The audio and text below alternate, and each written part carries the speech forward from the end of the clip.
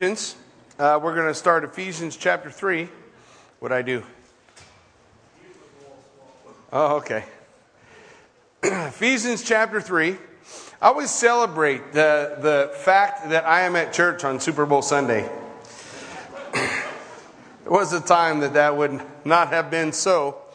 But God's a good God, right? Amen. He don't never give up on us, even when we're knuckleheads and we put other things before Him. He's patient, loving, kind. And as we've looked at as we hopefully complete the first 3 chapters of Ephesians today, it's what Paul's been talking about. All the great things we have in the Lord. That in Him we have everything that we need. In Him, whatever we're lacking, whatever we think we're unsatisfied with, will be fulfilled. We'll find it when we find ourselves in Him. And as I was preparing all this, I came across 2 English words I knew, comprehend and apprehend.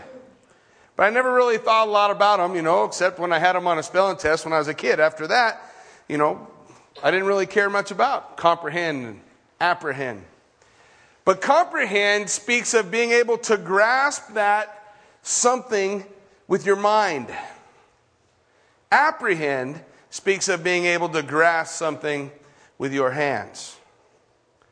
A lot of us in our relationship with the Lord, we comprehend. Maybe we can grasp Him with our minds. We understand. I grew up in the church. I knew who Jesus was from an early age. I knew who He was, what He'd done, what He'd accomplished for me. I comprehend it. But it probably wasn't until I was about 30 years old that I began to apprehend, to lay hold of with my hands, the truth of what He gives us. Jesus said that He came to give us life and life more abundantly. And for a lot of my life, I never really experienced that. I saw the words on the page. I comprehend what He's saying. But I never apprehended that abundant life until I began to understand this mystery that Paul is so excited about in chapter 3 and as he concludes chapter 2. The mystery that now you and me, Jew, Gentile, barbarian, Scythian, slave or free, no matter your race, no matter your background, we become in Christ a new creation, a new race, a new humanity. We're not the same. We're no longer defined by all those attributes outside of a relationship with Jesus Christ. And then he would go on to say, great is this mystery. What is that mystery? Christ in you, the hope of glory.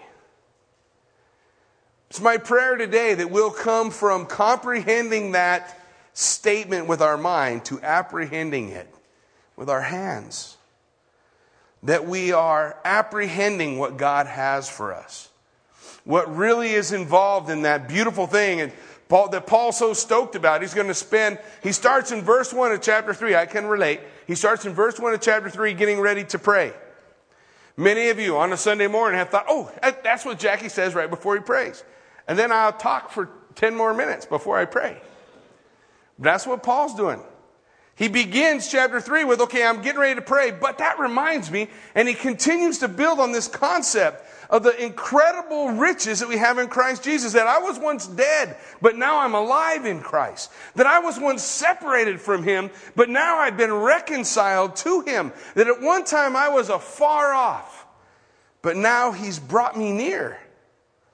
And Paul's just stoked about it. There's no other way to say it. He is stoked about what God has done for him, about what God has provided for him, about what God has planned for him. So he begins, as we take a look at chapter 3, he begins, for this reason, I, Paul, the prisoner of Christ Jesus, for you Gentiles. Now, as he begins, he's going to call himself 2 things, a prisoner and a minister. He's a prisoner of Christ Jesus for the Gentiles. He's in prison because that's where Christ wants him to be. He's got a prison ministry. In fact, he's going to write several what we call the prison epistles. Ephesians, Philippians, Colossians, Philemon are going to come while he's imprisoned in Rome. Part of that imprisonment, that whole thing that he goes through, is what God has in mind for him. And so he understands that. This is my road, Paul says. I'm a prisoner of Jesus Christ, but I'm here for the Gentiles. You know why he was arrested? He was sharing his testimony at the temple. And everybody got quiet. They were listening. And then he said that the Gentiles and the Jews and all of us could come in Christ and be one new humanity. And they had a riot, tried to pull him limb from limb and send him off into prison. In prison he would go. He says, I'm a prisoner of Jesus Christ, but it's for you. It's for the mystery. It's for this truth that God's given me. He says in verse 2, if indeed you have heard of the dispensation of the grace of God, which was given to me for you. If you've heard of the dispensation of grace. Now, there is a tool. There are several tools, actually, in regard to understanding the Word of God. People go to school to learn how to do. A lot of those things they call systematic theology. And in systematic theology, they have rules that are tools to help us rightly divide the Word of God. One of those rules is the concept of dispensations. That there's what the Bible calls a progressive revelation of God. That means that slowly through time, God revealed His plan to the world, a little bit at a time. A little bit at a time. And in those dispensations, we see God speaking to those people and answering questions you and I and others may have today. Proving a points that the Lord has through those. Now, when we look at dispensation, we talk about dispensations, understand, as a tool. Okay, tool, like a wrench. It is not inspired. It is not the Word of God. It's a tool that we use to help us understand what God was doing at a certain time. Well, most people agree on 8 dispensations. Here, Paul alludes to the dispensation of grace. But before the dispensation of grace, in fact, all the way back to the beginning, we have what's called the dispensation of innocence. And in each one of these, God's dealing with people in a certain way and answering a question you and I might have. You know, if only I had the opportunity to be born in innocence, if I didn't have a sin nature, if I didn't have parents teaching me to sin or causing me problems, then everything in my life would be different. But if we look through the whole counsel of God's Word, we'll see in the dispensation of innocence, man born without sin, falling into sin. The dispensation of innocence, it begins with creation and it ends at the fall. And it answers that question. There's something that's inherent within man that causes man's desire to rebel against authority and ultimately against the Lord. Then we have the dispensation of conscience. You know, if we all just acted according to our conscience, if we did what our conscience tells us to do, then everything would be okay. If we live and let live. What we see in the dispensation of conscience, it runs from the fall to the flood. Roughly 1,600 years. And in that 1,600 years of following the conscience of man, the Bible goes on to declare that the thoughts of men's heart were evil continually. Evil continually. So conscience didn't work. Conscience wasn't working, that concept. So then we have the dispensation of government. God starts government. Well, if we had the right government, if we had the right leadership, everything would be okay, right? That runs us from the flood to the Tower of Babel with a king called Nimrod. Yeah, I don't understand why. Today we wouldn't name our children that, will we? Not usually anyway. But here we see this guy Nimrod. What was he all about? Rebelling against the Lord. Rebelling against the Lord. What do we discover in government? Does government solve all our problems? No. It creates its own batch of problems, doesn't it? So the dispensation of government, it runs from the flood to the Tower of Babel. Then we have the dispensation of promise. Oh, if only I had or understood the promises of God. So we have the dispensation of promise. It runs from Abraham. Begins at Abraham and it goes all the way to Egypt, where God is laying out His promises to Abraham. All I really need is a vision. If I can lay hold of a promise, it'll all be okay. But where does it end? In bondage. In Egypt. In Egypt. And then we have the dispensation of the law. If only I could understand what God really wants. The do's and don'ts. If I knew what to do and what not to do, then it would all be okay. The dispensation of law runs all the way from Egypt, from the Exodus, to the cross. And all that time, what did the law teach us? That we can't keep the law. That man falls short. And then we come into what Paul's talking about here. Dispensation of grace. The unmerited favor of God. The understanding that it's not about innocence. The understanding that it's not about conscience. It's not the government. It's not all these other things. It's the need for the grace of God poured out in our lives. And this message, the dispensation of grace, the mystery of the church, that's what put Paul in prison. But yet he was so excited about it, he wanted to share it. After the dispensation of grace, we have two others. We have the dispensation of tribulation. Sometimes man says, if I see it for myself, if I can see it and hear it, then I'll believe it. Well, in the tribulation, that is going to happen. Angels are going to fly through the heavens. It's the last time you saw an angel flying through the heavens, proclaiming the everlasting gospel. Witnesses doing signs and wonders and incredible things. 144,000 going out and sharing the truth of the gospel of the word of God. Yet the Bible says men will cry out to the mountains, fall on me. Not cry out to God to be saved. Because that doesn't have anything to do with what they see or hear. And the final dispensation is the dispensation of the kingdom of God. Where God's going to prove that man is not a product of his environment. For he will live in a perfect environment and in the end still rebel against God. The reason why dispensations or understanding the dispensation is a good tool, it helps us to understand where was God in his progressive revelation to the people when we're studying the scripture. When we're reading through Moses, when we're going through the law, we understand we're in the dispensation of the law. God's revealing himself to the nation of Israel through his law. When we read Paul, we understand with the tool of understanding dispensations that God's revealing himself to the world through grace. Understanding that helps us to see the wheres and the whys. Why does this happen? Why does that happen? What's going on here? It helps us understand. Not inspired, it's just a tool. And here Paul says, listen, it's this dispensation, this dispensation of grace that's been given to me. In verse 3, he says, listen, how that by revelation he made known to me the mystery, as I have briefly written already, by which when you read, you may understand my knowledge in the mystery of Christ. A new creation, Jew and Gentile together. The tearing down of anything that separates us. And we're wrong anytime we build that wall back up. Anytime we say we need to be separated. We're not the same. We're not on equal footing. The Word of God says the walls of separation are torn down. There's no more different. In Christ, we're all one. Outside of Christ, lots of different things. But in Christ, we are one. This great mystery that he's talking about, this incredible mystery that he wants to point to.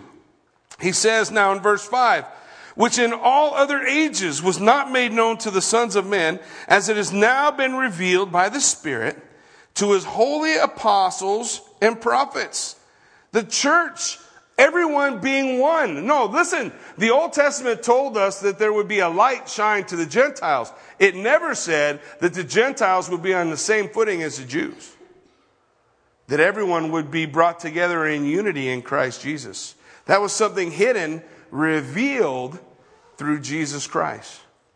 That's what the mystery means.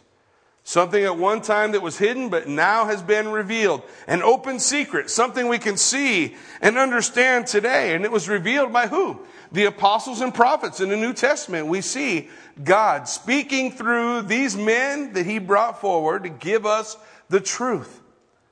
That we can be one in Christ.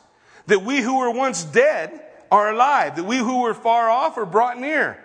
That we who were separated have been reconciled. It's an incredible, exciting thing that Paul's stoked about. And then he says in verse 6, that the Gentiles should be fellow heirs of the same body and partakers of his promise in Christ through the gospel. Hey, we're the same. We experience these incredible blessings. We are heirs together with Israel. Heirs together, members together of the body of Christ. And sharers together of the promises of God. Now, those are good things. Those are things that the Jewish mind never understood, that he never saw. But as we look in the scripture, we can see God laying these things out. God laying out this plan. He goes on, building that idea in verse 7, of which I have become a minister. Remember, I told you he was going to build on this idea. Two things: prisoner, minister. Prisoner of Jesus Christ and a minister. And in this minister, the diakonos, the same word we get the word deacon for. It's simply one who serves, a servant.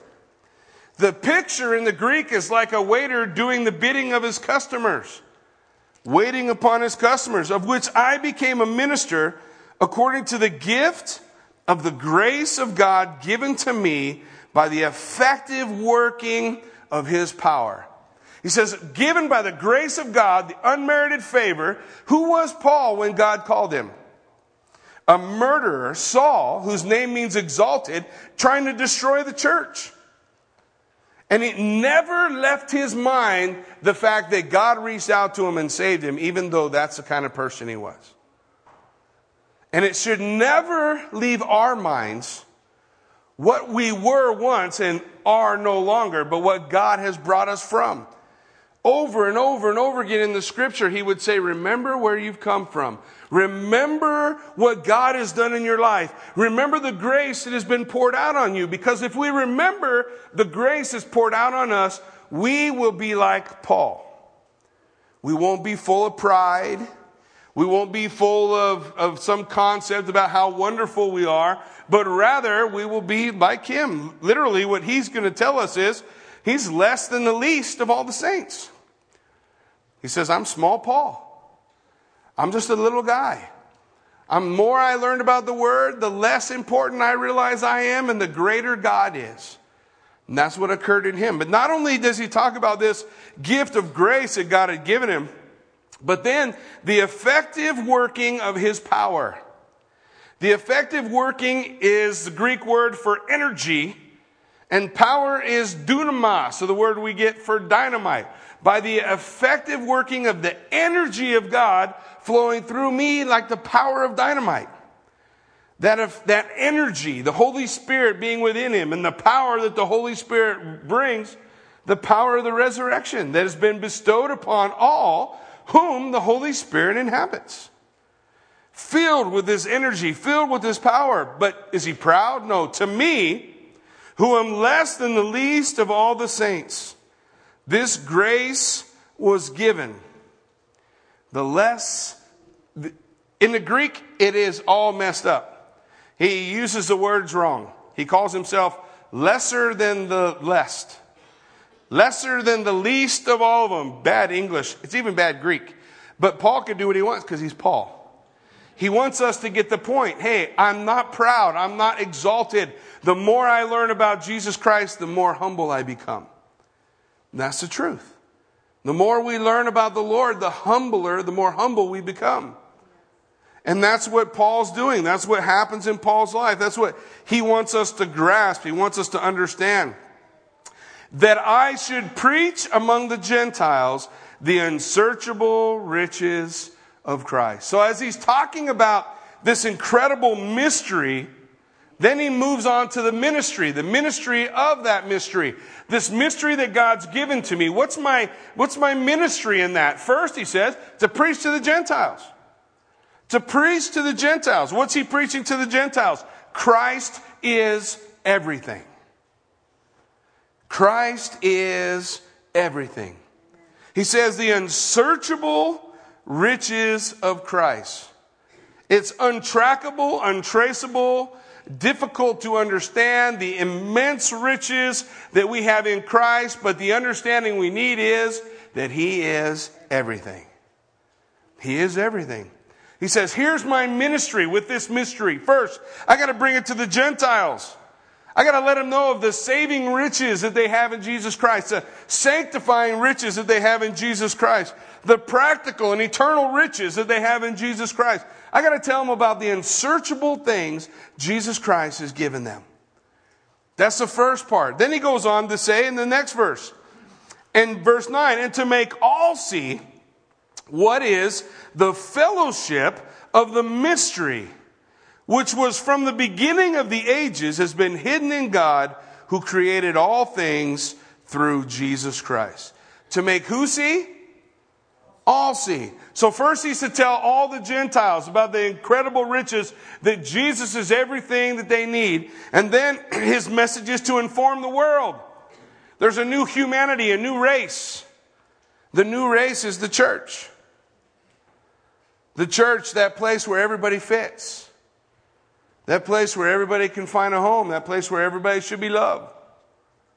If we want to be the kind of church God wants us to be, someone shouldn't be able to get in here without being loved on. I don't care what they look like, smell like. It doesn't make any difference. God says there's no walls of separation. We build up those walls, right? We look at someone and judge their value or their worth. But to the Lord Jesus Christ, if he was the only person or she was the only person left on the planet, he would have come and died for him or her. And he says, in my church, there's no separation. We're all one. We're all unified. You have a home here. You're welcome here. You fit here. We're going to love you here. You have a place to fit in. This is the message to the world of the church. The message to the Gentile, Christ is everything. The message to the world, in the church, you're welcome. You're part of our family. Come and be in Christ Jesus and enjoy the beauty that we can find in the church. It's been said that dynamic evangelism will happen when we live out these two things. That Christ is everything and that everyone is welcome. We live out those two things and we'll see God move in revival in the land.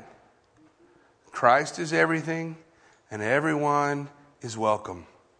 Everyone fits.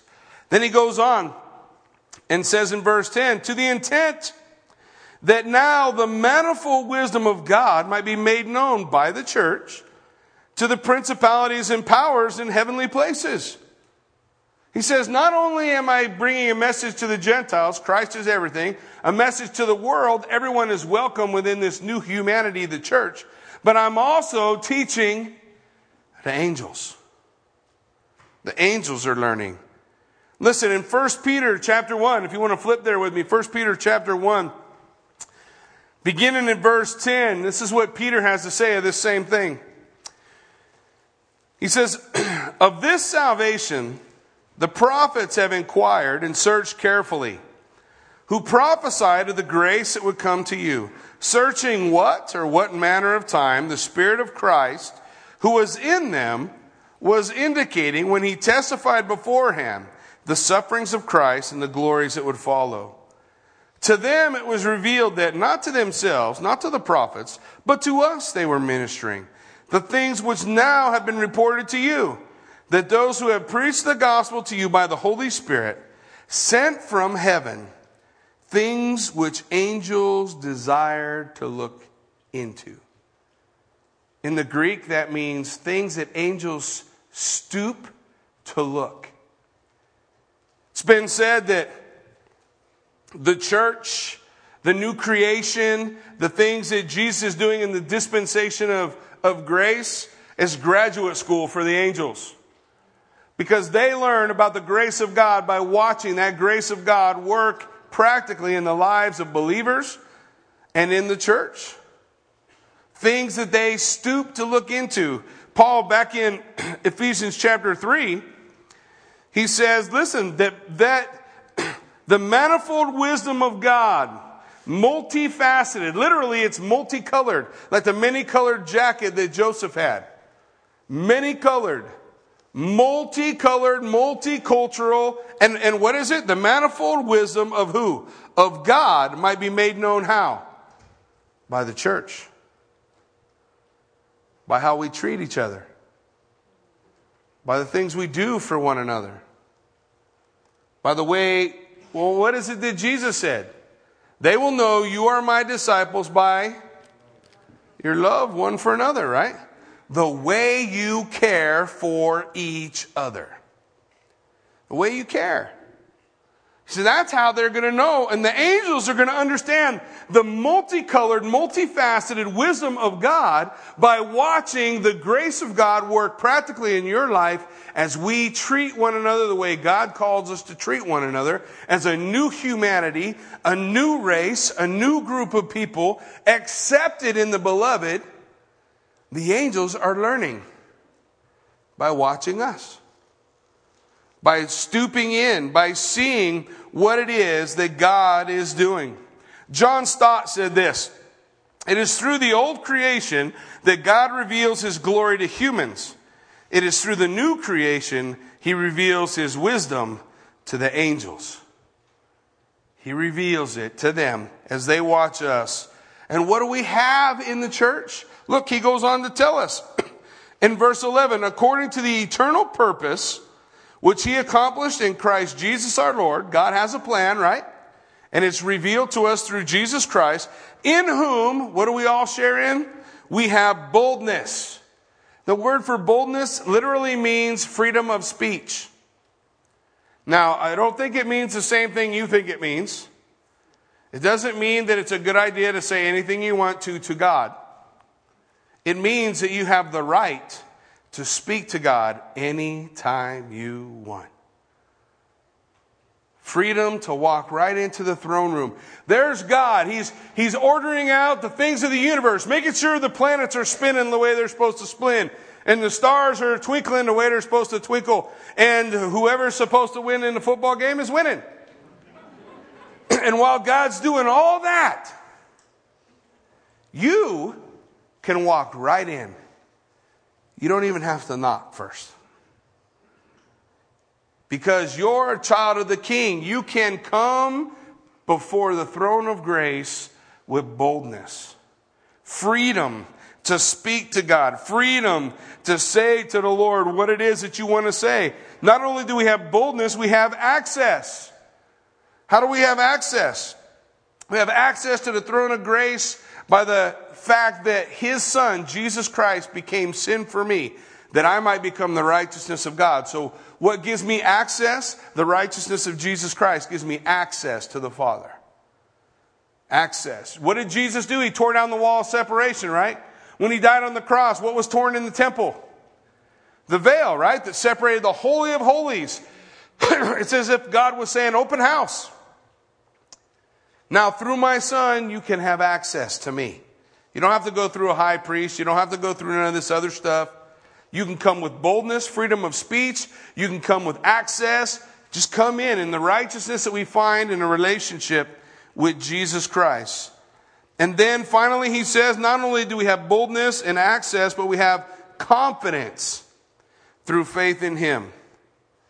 That means reliance that in Christ we will not be disappointed. Do you have confidence? Do you have confidence that in Christ you won't be disappointed? That truly he is everything that we need? That there's not some other thing, some other deal somewhere else? I mean, sometimes I think if I only had this or that, then I'd finally be happy. But the reality is, if I had a deeper relationship with the Lord, I think I'd find that satiation a lot quicker.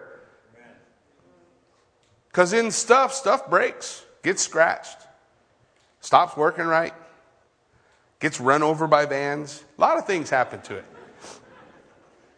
Stuff gets broken. But Jesus, he's never broken. You have confidence that in him you'll never be disappointed.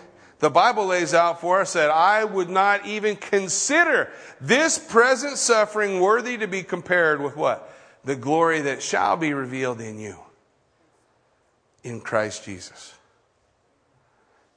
Do you have confidence that when it's all said and done and you stand before the King of Kings and Lord of Lords, you won't be disappointed? You won't be disappointed in what God has done or in what God is doing. He goes on, not only this, not only do we have boldness and access and confidence through faith in him. But look in verse 13, therefore I ask you, do not lose heart at my tribulations for you, which is for your glory. Suffering is for your glory. And here in this case, it was Paul's suffering. Paul's in prison. He says, hey, don't fret, don't worry for me. It's all for the glory of the church. It's all for the glory of God. Whatever we do, whatever we say, can you do that? Can you make that your life? That everything you do is for the glory of God. I coached football for 10 plus years, and every single year I coached football for the glory of God. I had kids who played football for the glory of God. Whatever we are, whoever we are, whatever we're doing, can we do it for the glory of God? And if we're doing it for the glory of God, it takes all the pressure off. It's for God's glory. And he's going to be glorified whether things are good or things are bad. Doesn't mean I don't put effort. Doesn't mean I don't try. What it means is, all that pressure's gone. Man, this is for the Lord. I'm doing this for him. And for the Lord, at least in that realm for me, God gave us great success. We were at a state championship all the time. Didn't win them all, but we were there because we took what we were doing seriously and we did it for the glory of God. And whether we won or lost, every one of them kids got together at the end of the football game. We come down into our end zone and we lifted up that game to God's glory. Whether we won it or we lost it, we gave it to him. We won more than we lost. Great. But them losses, some of them were tough. Headed into a 13-0 season, beating everybody in the world, walk into the championship game, lose in overtime. Look at your seniors who have slayed for 4 years, tears running down their face, and watch them raise their hands and give that game to God for his glory. We can do everything for the glory of the Lord.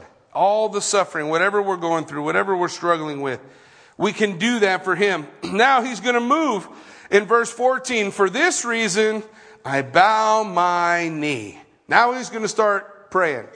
In verse 1, he says that same phrase. For this reason, it reminds me of the ministry of the mystery. Let me tell you about it. But now he's going to start his prayer. He's going to focus in on his prayer here. He says, so I bow my knee. Now, how many of you guys know how Jewish people pray?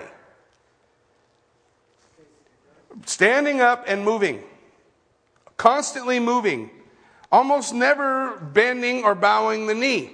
Bowing the knee was something they did for an extreme, when what they were praying about had extreme emotion behind it.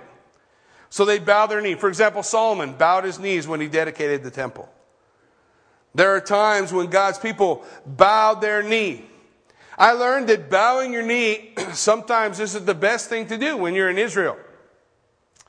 We were at the Western Wall and we're praying for people, and I got together with a group of guys, a couple of bikers that had gone to Israel with me, and we went up to the wall and we knelt down and began to pray. And the next thing I know, somebody was rapping us on the back of the head with an M16. That's not usually good. Apparently, because we were bowing our knees to the Jewish guys, that they thought we were praying to the wall. They didn't understand. We're praying to the creator of the wall. But in order not to frustrate them or upset them, we stood up. Well, we can pray your way.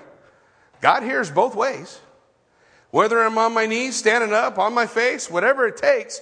But when we look in the scripture, it says, Paul, for this reason I bow my knee. Man, he's like filled with emotion, seeking the Lord. And in this prayer, and I'm going to challenge you, read all the prayers in the Bible. Search the prayers. Find one where they're praying for material things. Find one. Here, Paul's going to be praying for spiritual things. Because spiritual things are what we need. Especially us. We have material things. What we're lacking is the spiritual reality. And Paul wants us to plunge into that spiritual reality. So he's going to begin to pray. He's going to begin to bring his requests before the Lord. For this reason, I bow my knee to the Father of our Lord Jesus Christ, from whom the whole family in heaven and earth is named. He's blown away by the beauty, the majesty, the dominion of Almighty God. Man, he's just amazed at everything that God is and everything that God has done for him. From whom the whole family in heaven and earth is named, that he would grant you, according to the riches of his glory, 4 things. He's going to say, I want you to be strengthened. I want you to be deepened or experience the depth, a new depth with the Lord. I want you to experience apprehending all that God has for you. And I want you to experience being filled. And he starts it all with, according to his riches. Not from his riches. Well, look at it like this. If I had $1 million and I gave you 10, I gave you $10 from my riches. It's portion. If I was a millionaire and I gave you $1 million, I gave you according to my riches. It's proportion. It's proportional. According to his riches, God is giving. He has freely given you everything that he has. All the blessings in heavenly places in Christ Jesus. Everything. He's given it to you. So this is according to the riches that he has. These are the 4 requests that he's going to lay out. 1, to be strengthened with might through his Spirit in the inner man. That the inner man would be filled with the power of the Spirit, which is our enablement for Christian living. That's how we're going to live, that we're filled with strength. How? What strength? This might? Through the power of his Spirit. And where is that strength going to be? That strength is going to be in the inner man. That all our spiritual faculties will be controlled by the power of the Holy Spirit. This is how he's praying for you and me, for the church. That we be strengthened in the inner man according to the power of the Spirit. Then he's going to focus in on that depth. And in that depth, he's going to focus on 3 things. That Christ may dwell in our hearts through faith. That you being rooted and grounded in love may be able to comprehend with all the saints what is the width, length, depth, and height. So listen, I want you to have a deeper relationship with God. And the first word he uses to describe that deeper relationship is that he would dwell in you. The Greek word for dwell means to be at home in. Is Jesus Christ at home in your life? Listen, the Bible's got a perfect example of it. You guys remember Abraham, right? Abraham, and he had a nephew named Lot, right? Lot lived in a weird place. He moved to Sodom. Bad idea, right? He moved to Sodom, but God came and visited Abraham with 2 angels. And you remember what they did? They hung out in Abraham's tent. And Abraham served him, and God talked to him. And later on, when the angels were going to go visit Lot, what did the Lord do? He stayed with Abraham. Why? Because he was at home with Abraham. He wasn't at home with Lot. He didn't go there. He sent the angels there.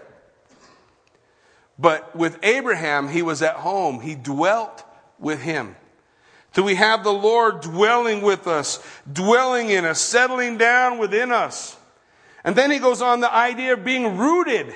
Being rooted. He wants us to be rooted. This rooting is the place where we'll draw all our nourishment and stability. Where does all your nourishment and stability come from? Does it come from the Lord, from the love of God? Is that where all your nourishment and stability comes from? Because that's what Paul's praying.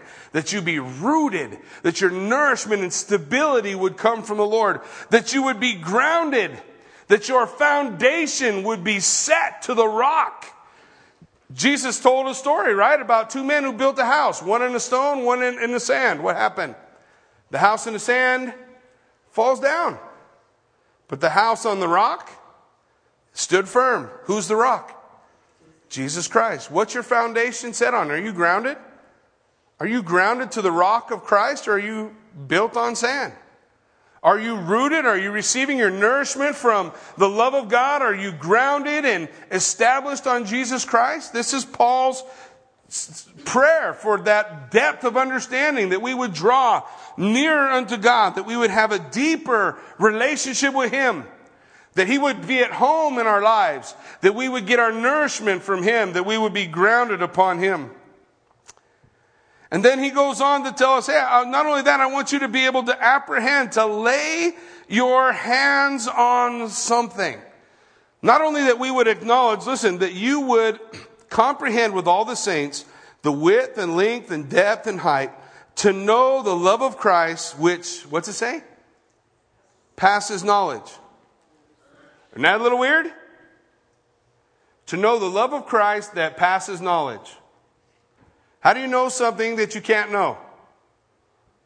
How do you comprehend something that you can't quite grasp, that you can't quite really get your hands on? He wants us to apprehend these things that God has given us, to lay our hands upon these things. Is it possible to understand something, to make it your own?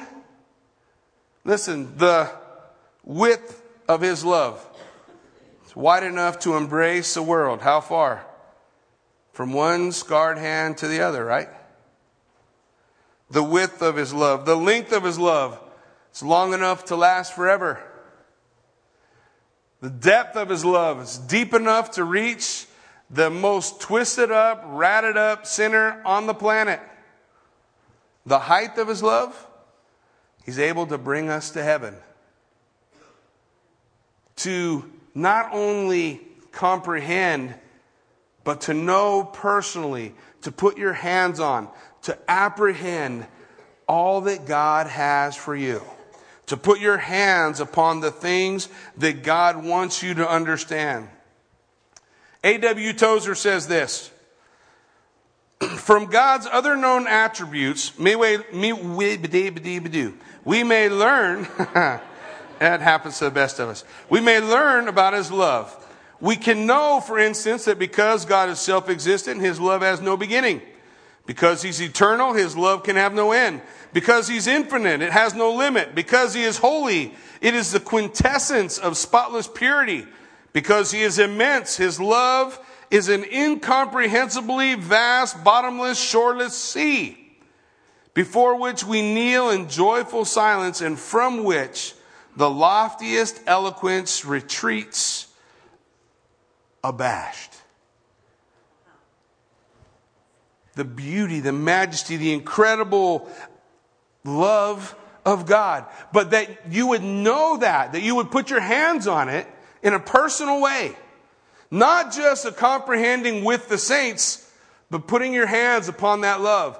Putting your hands on the love. God's love is never going to run out. It's never going to run out for you. It's never going to be not enough to get you through or over the hurdle or around whatever you're going around. God's love is going to be everything that you need it to be in that place and in that time. And then finally, not only that, to know the love of Christ, which passes knowledge, that you may be filled with all the fullness of God. Filled with all the fullness of God. The means and measure of our feeling of what we need within us, our fullness, is God Himself. Not my brother. Not that I would be filled with the fullness of the guy sitting next to me. That I'm as good as him. But that I would be filled with the fullness of God. That He's the measure. That's where I'm striving. That's what I'm trying to attain to. Not this person or that person, but Him. To be full with His fullness. To empty myself. You know, the way that God fills us is we allow God to pour Himself in. And as He pours Himself in, all the junk comes out the top, right? If I got a jar full of dirty water and I just keep pouring in clean, before long, it's going to take a while, but before long, it's clean water. Because all the junk is poured out. To be filled with the fullness of God flowing through our lives. He wants us to be strengthened, to be deepened, to lay our hands on an understanding of all that God's given you and I through His love, and to be filled with His fullness. That's His prayer for the church. That's His prayer for us. That we would have all those things, that we would experience all of that, filled with that fullness, filled with that understanding. And then he goes on to Him, or verse 20, now to Him who is able to do exceedingly abundantly. By the way, that's a lot, in case you're wondering. Now to Him who is able to do exceedingly abundantly above all that we ask or think, according to the power that works in us. That's that power, the dunamis, the dynamite of God. But the working of it is according to the energy of the Holy Spirit that works in us, the energy of God, the power to do what God's called us to do. He's able to do exceedingly abundantly above everything that we could think or ask.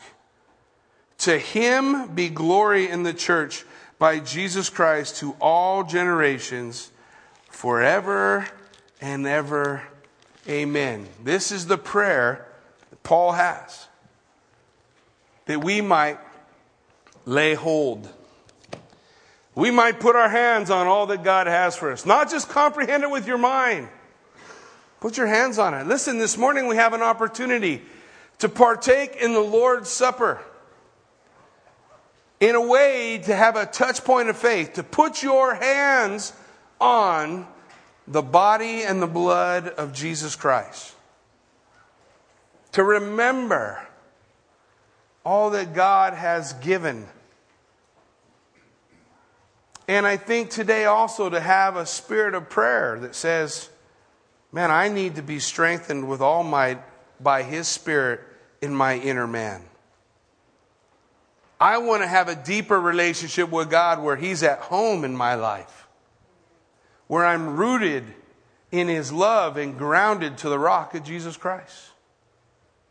That I might apprehend, put my hands on the understanding of His love, this limitless love that He gives to me.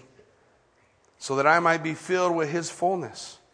This is the attitude of prayer Paul has for the church. It should be our attitude of prayer as well.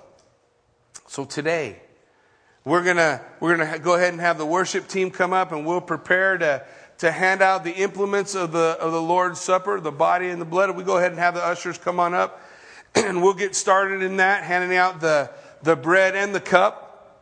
And as those are passed, I just invite you to hold on to them.